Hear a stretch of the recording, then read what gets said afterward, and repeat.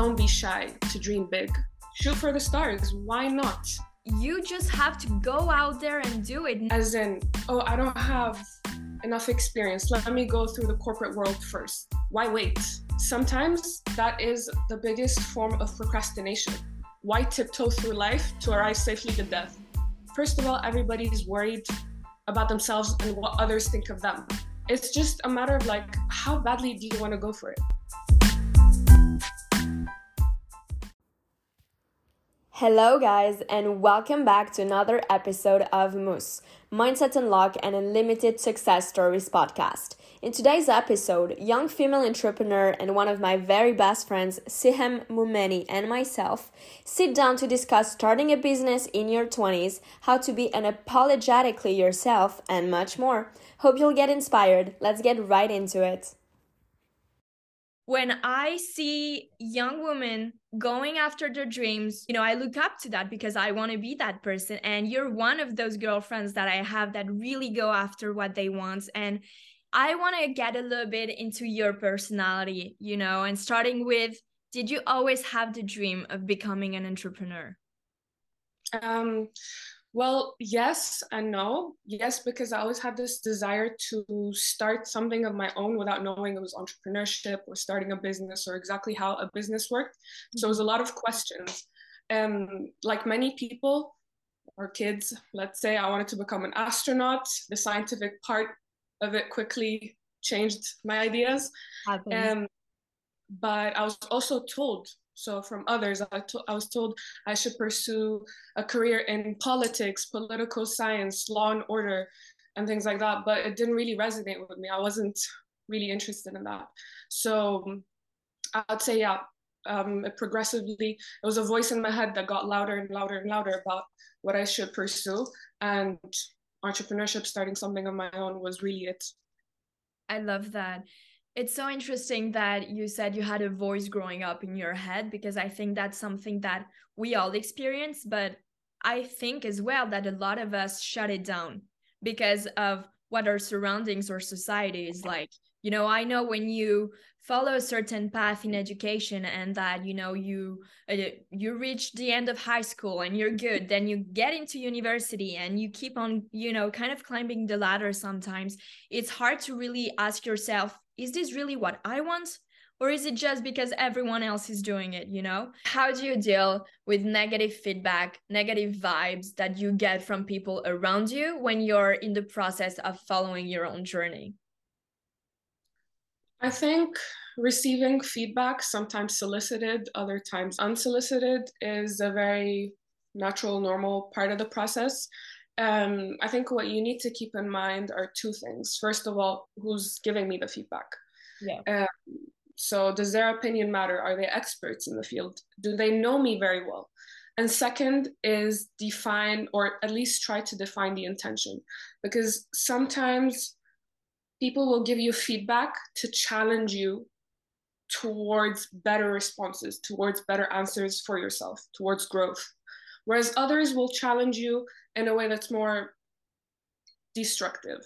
And so knowing the difference is very important, and who you give the power to give you feedback. And just know that from those closest to you who know you very well, if they build up the courage and go through the discomfort of giving you feedback, take it as a gift.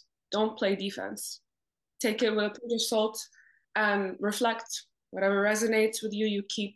Whatever doesn't, you discard. Absolutely agree with you. The bottom line is also reflect, as you said, and question the feedback that you receive. Is it founded actually with good basis feedback, or is it just people reflecting their fears back at you?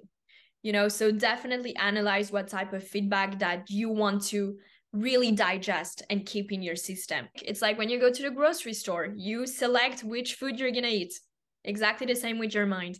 Absolutely. And when did you decide that, okay, I want to do this right now? It's something that came a bit more naturally, but then again, I was sort of tracking where my interests were going. Okay. So It was in the way I was seeking inspiration, in how I kept entertained. So for those who know me, know I'm not such a Netflix person. I will not sit down and watch a series or Game of Thrones or any of that. I will listen to a podcast. Right. I will sort of look into the self-help books, flick through the chapters that resonate with me. I will watch some documentaries about success stories and videos. So in that sense, yes, it's always been here, but it was also in how like what media I consumed, what inspired me, what I wanted to know more about. And that kind of comes naturally to you. You can't force interests. You may have them, some you cultivate more than others, but knowing or sort of having a particular defining moment, I would say just upon graduating masters, because I graduated just like you, university mid-pandemic. It wasn't looking very fruitful, nor was I interested in looking for jobs. I wasn't on LinkedIn. I wasn't applying for anything. So graduating the pandemic, I did a panic master's, and then it was just time to go. No more academic pursuits for me. I think you learn a lot more in the school of life.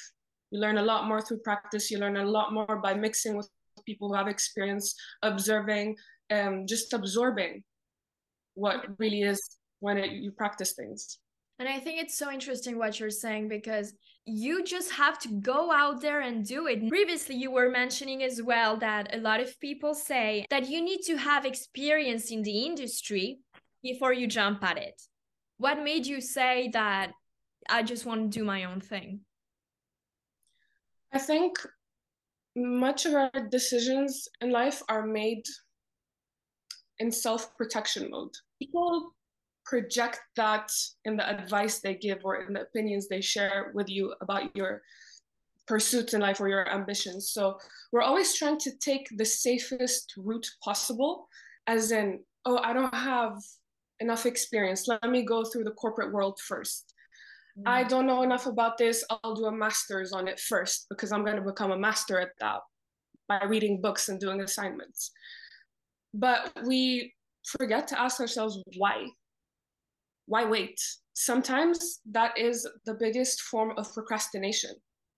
You know, we talked about earlier, I mentioned I was so impatient to start that I didn't care that I lacked experience. I didn't care that I was younger. I didn't care that I would be potentially competing with people who have been in the game for much longer than me. I just trusted myself enough that there's nothing I can't learn. And everything that comes your way, you can figure out. And when you have that kind of belief, I think it gives you that courage and reassurance to go for things. So I think it's just a matter of like protecting ourselves too much, and really why tiptoe through life to arrive safely to death. It really is, it comes to that. I absolutely love what you just said. You're spot on. So what's your best advice right now? I think what you said is amazing, but to anyone out there who's just too scared to do whatever the hell it is that it is, dressing up a certain way or doing something because they're scared of the views that other people will have on them. I think caring what people think is sort of like many things in life, it's a trade-off, right? So it's a ratio of caring what people think versus how badly you want it. Because I also think it takes a certain level of maturity, and you know, our teens, our 20s are very transformative years. And with age, you just realize that first of all, everybody's worried about themselves and what others think of them. And it's just a matter of like, how badly do you want to go for it? How badly does it matter to you, or how much does it matter to you to live authentically to who you are, what you want to do in life, and where you want to go? For sure. And you know, you mentioned something very important, but I think it's also very important to know that if you trust enough that this is your journey, that even if you fail, you had to go that way. You had that urge to go after, you had that thing to fulfill within yourself. And that if you focus 100% on yourself and that goal and that path, ultimately you're just not going to have the time to care or the energy to focus on other people that are trying to pull you down, you know? I want to go a little bit more into your philosophy of life and ask you if you have a motto that you live by. I think the first one would be is that don't be shy. Like between you and yourself, don't be shy to dream big. Shoot for the stars. Why not? It scares you. It makes you a bit uncomfortable because you're afraid of what if I don't achieve that? But don't be shy to just even dare to dream, dare to think, dare to allow your thoughts to go that far. So I would say that is one of them.